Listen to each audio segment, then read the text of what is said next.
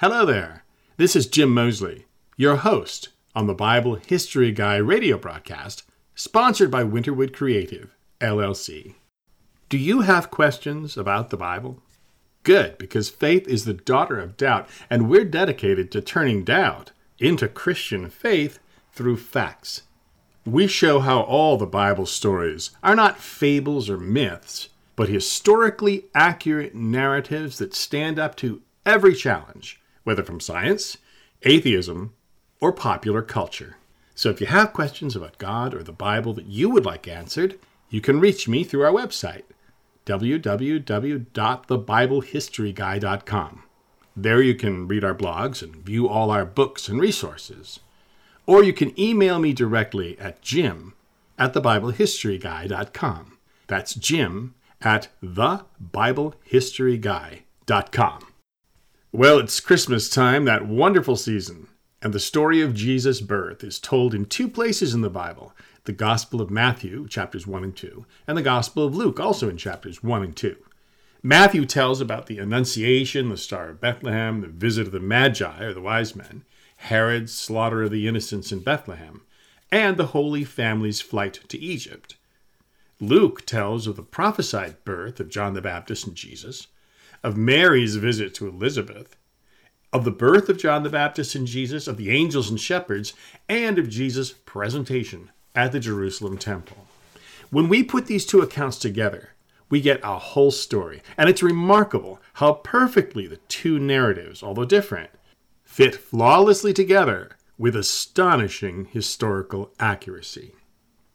There wouldn't be time in this broadcast to give you all the citations and footnotes of the story I'm about to tell you, but if you want to get those, my book, The Biographies of Jesus' Apostles, Ambassadors in Chains, just came out, and you can get it wherever books are sold online, or you can go to our website, www.thebiblehistoryguy.com, to find it, with a special listener's discount.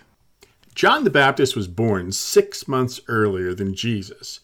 And it happened this way. His father, Zechariah, was a Levite, a priest, and so was his mother of the tribe of Levi. They were relatives in some way of Mary, the mother of Jesus. The Bible doesn't tell us if they were cousins or siblings or what, but it just says relatives.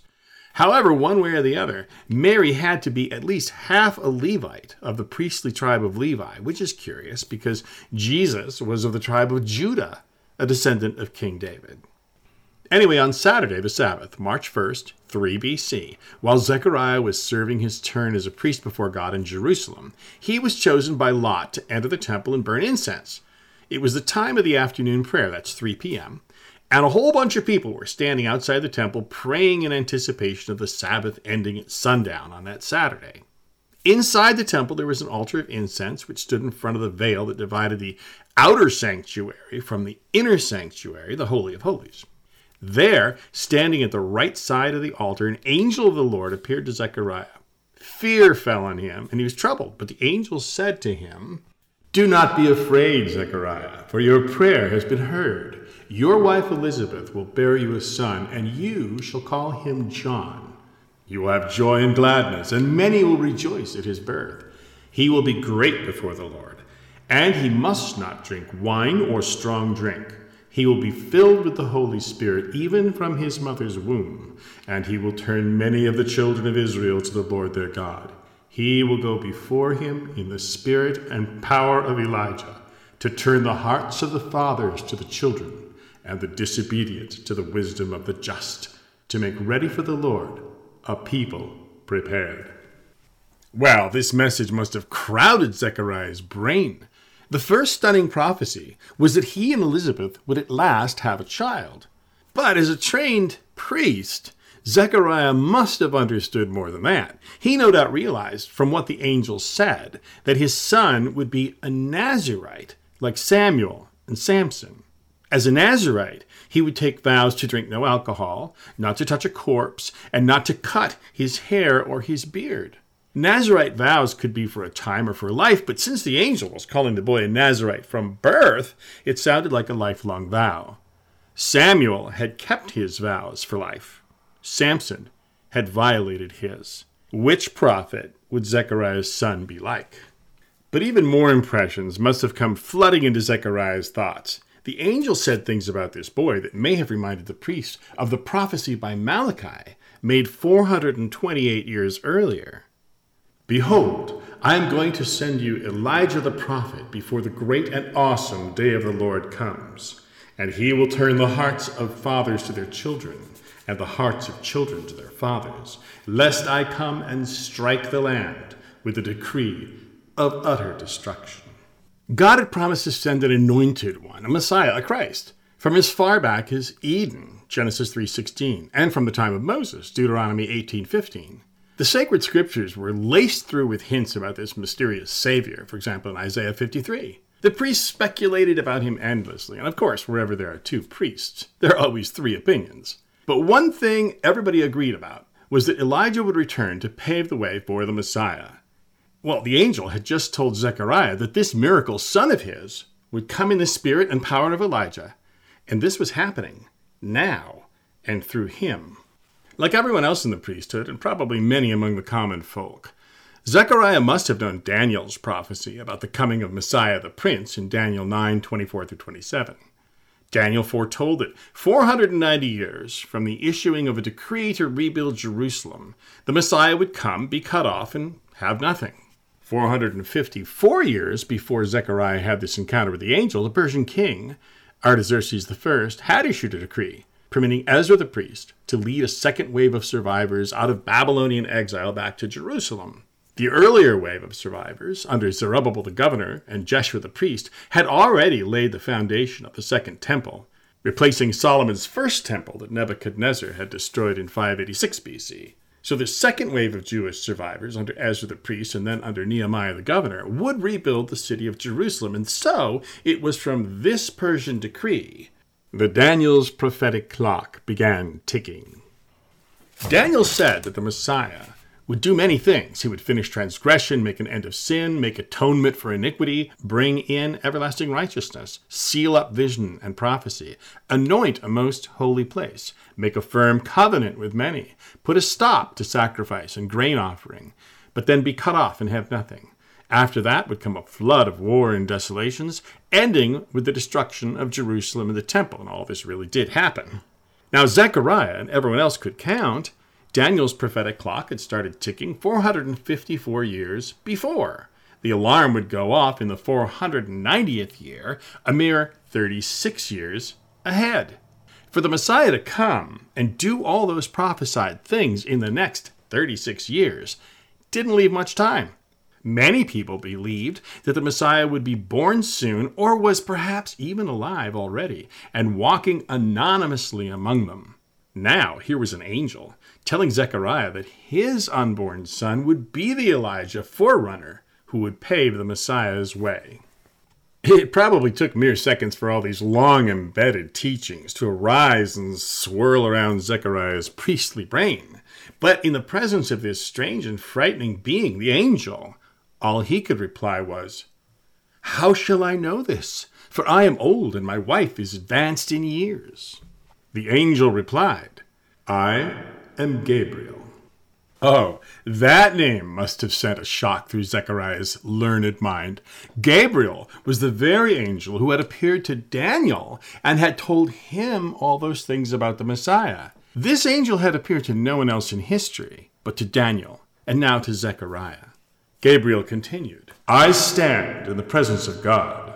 I was sent to speak to you and bring you this good news. Now, behold, you will be silent and unable to speak until the day that these things take place, because you did not believe my words, which will be fulfilled in their time." With that, Gabriel vanished. Zechariah tried to speak. Nothing. Probably he sank down and pondered, waiting for his racing heart and heavy breathing to calm down. Then he arose and came out of the temple into the slanting afternoon sunlight. Outside, the people assembled for the afternoon prayer were wondering at Zechariah's delay. When they realized that he was unable to speak, he made signs and conveyed that he had seen a vision. There must have been a great deal of speculation among the families of Jerusalem as they sat down to their Sabbath meals after sundown on that astonishing day. Well, Zechariah was no doubt eager to return to his home in the Judean countryside to tell his wife Elizabeth what Gabriel had said, But he had to wait because his term of service continued for another week. Even then, when his turn ended on Friday, March 7th, he couldn't travel home immediately because that would violate the Sabbath ban on travel. So he remained in Jerusalem from sundown on Friday till sundown on Saturday, probably observing the Sabbath with relatives or friends, who noted that he continued to be mute. This was more than laryngitis. The angel had truly taken speech from him. Church tradition holds that Zechariah and Elizabeth lived in the town of Ein Karem, just an hour-and-a-half walk from Jerusalem. So, on Sunday, March 9th, Zechariah no doubt rose with the sun and set out eagerly for home. There was likely a youthful spring in his step that he had not felt for many years. When he met Elizabeth, it must have been a joyful reunion that reminded them both of when they had first met. Zechariah had to tell her the story, but he had no speech. So, like a good priest, he doubtless had written down every word that the angel had said to him, and he must have shown his journal to Elizabeth. Unlike Greek women of her day, Hebrew women were taught to read and do math, and so she could read all that had transpired, even though her husband remained mute. His speechlessness was probably a little frightening, but Gabriel had said that it would be temporary, and maybe they joked about it. Elizabeth no doubt planned to enjoy this time when her husband would have to listen to whatever she said without being able to talk back.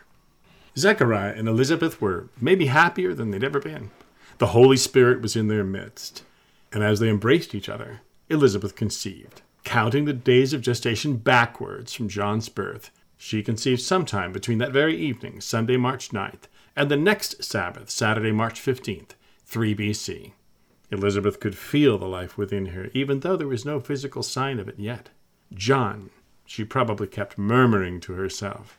She said happily to her husband, "Thus the Lord has done for me in the days when he looked on me to take away my reproach among people." Elizabeth had long felt inadequate and lonely for being unable to bear children. Now her dream was coming true. But she hid herself for 5 months. Why? Probably in part, she wanted time alone to savor this miracle. Probably in part because her husband remained mute and could not explain the miracle to all their friends and neighbors or relatives who would have pummeled them with questions. And probably in part because there may still have been a bit of doubt in her. What if the baby did not survive? What if he were stillborn? She was an elderly woman, and such pregnancies were often hard. Perhaps she would rather that nobody ever knew than to make her pregnancy public and then have it fail. Well, goodbye for now. You've been listening to Jim Mosley, your host on the Bible History Guy radio broadcast, sponsored by Winterwood Creative, LLC. Do you have questions about the Bible? Good, because faith is the daughter of doubt, and we're dedicated to turning doubt into Christian faith through facts. We show how all the Bible stories are not fables or myths, but historically accurate narratives that stand up to every challenge, whether from science, atheism, or popular culture. So if you have questions about God or the Bible that you would like answered, you can reach me through our website, www.thebiblehistoryguy.com. There you can read our blogs and view all our books and resources. Or you can email me directly at jim@thebiblehistoryguy.com. That's Jim@thebiblehistoryguy.com.